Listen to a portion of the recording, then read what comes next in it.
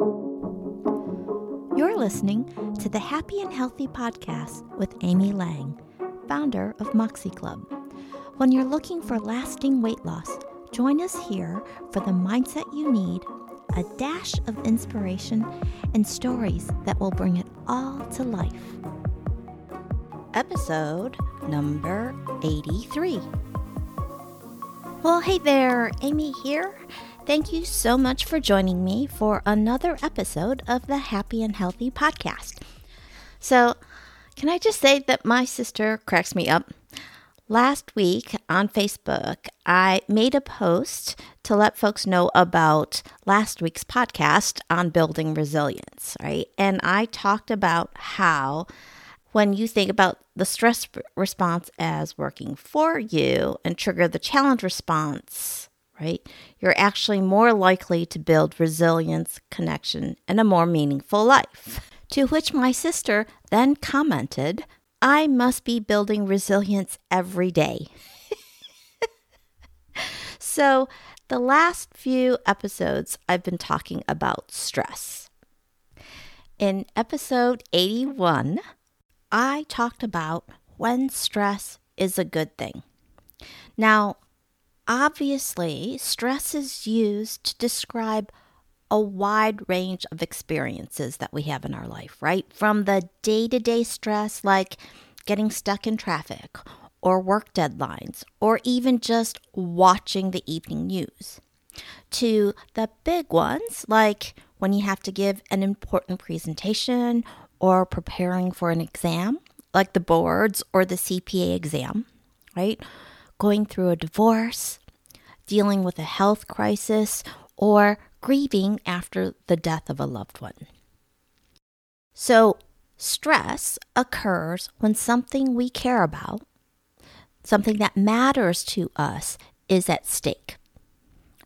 And then this triggers the stress response. So, the stress response I'm talking about that I'm going to focus on is really psychological stress. I'm not talking about physical stress like being in a car accident or running from a bear, or things like lack of sleep and dehydration or being malnourished. It is a very common belief that chronic stress is bad for the human body, right? You remember when the pandemic first set in, how many interviews there were with mental health professionals talking about focusing on what you can control. And I am all for that. Okay, don't get me wrong. I do believe that that kind of chronic stress that is based on the threat response is actually something we want to minimize, right?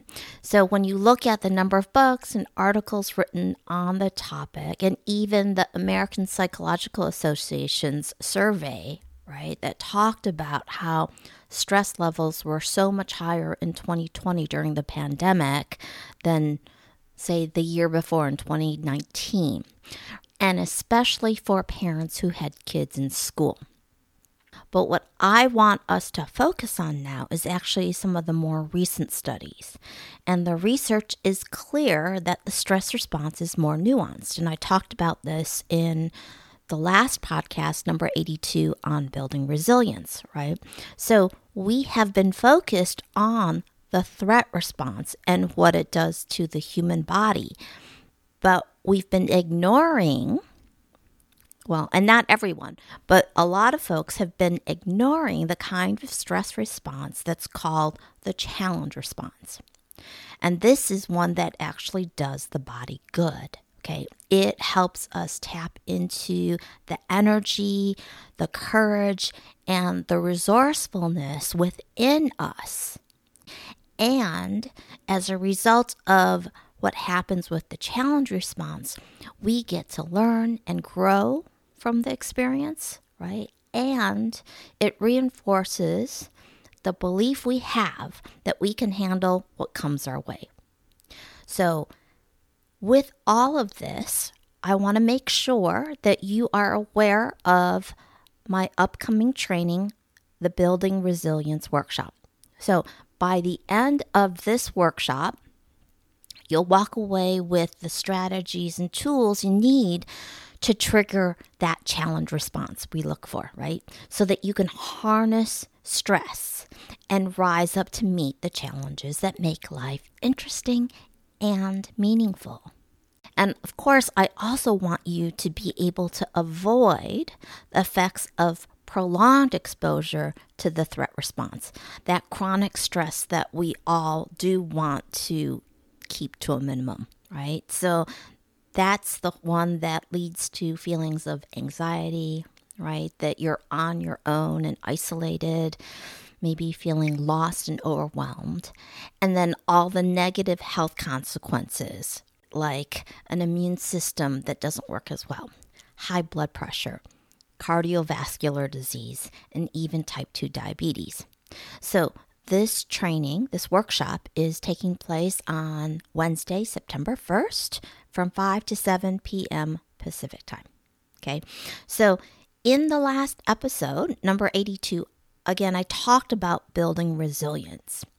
And if you're looking for that working definition, after the Boston Marathon bombing in 2013, you probably saw the hashtag Boston Strong. That was all about resilience. So it's that belief that with effort, you can overcome challenges. And with that belief, you become bolder and more persistent. So resilience isn't just about surviving. It's about actually thriving afterwards. Okay, so when you talk about something like the Boston Marathon bombing, this is a big stressor in life. And as Samantha Boardman, who's the author of Everyday Vitality, describes it, this would be big R resilience. So more of those major event stressors, right? And then we have little r resilience. So what is little r resilience? That's the one you build in response to the daily grind. And what do I mean by that? Well, a good friend of mine recently described what her weekend, what her days look like. So it's very busy and it's filled with activities. And you have this sense of all these I have to do's. So she's got 2 kids.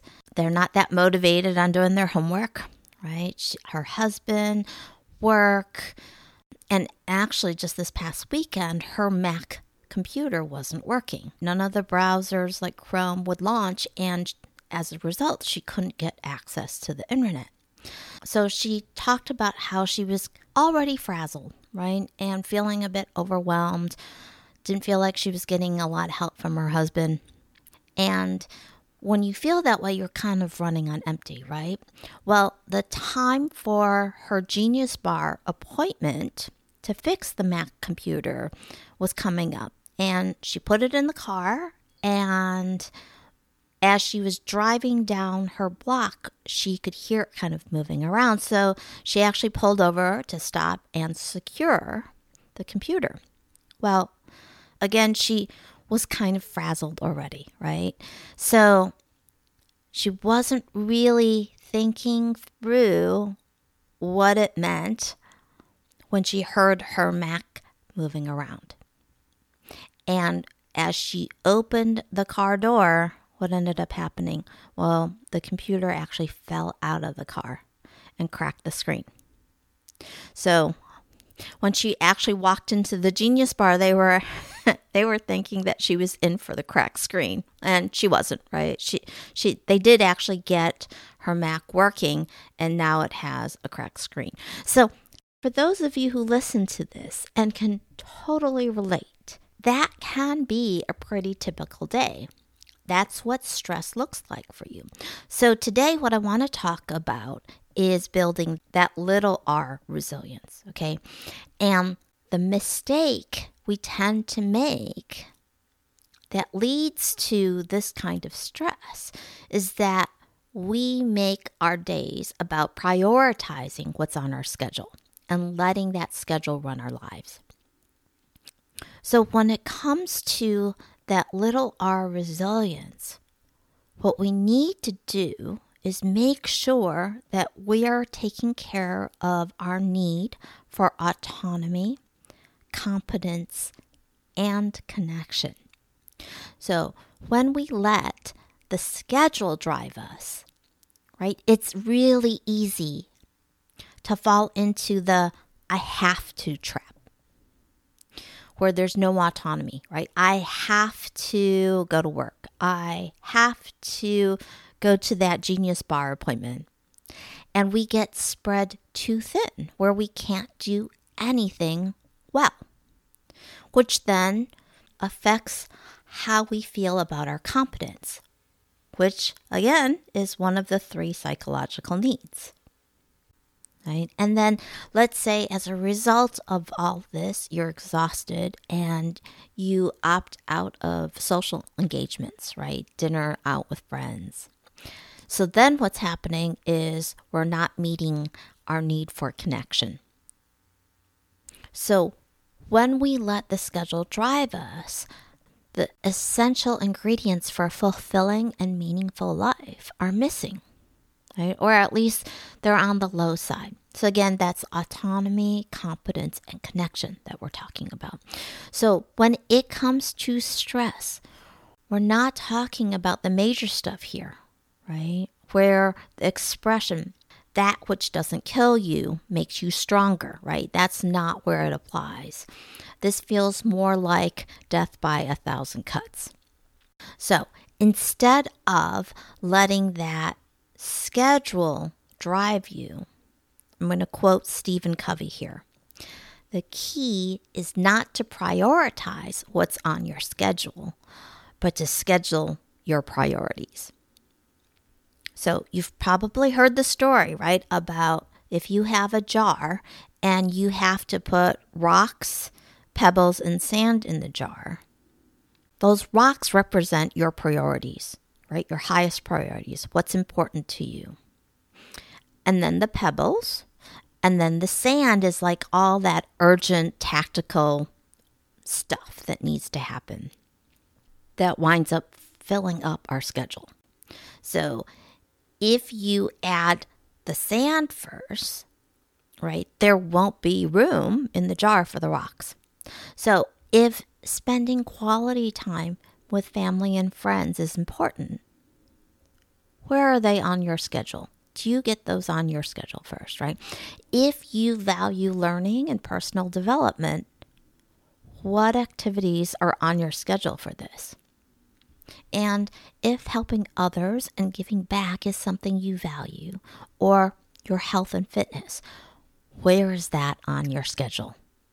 When we talk about making time for what's important, that's what this looks like, okay?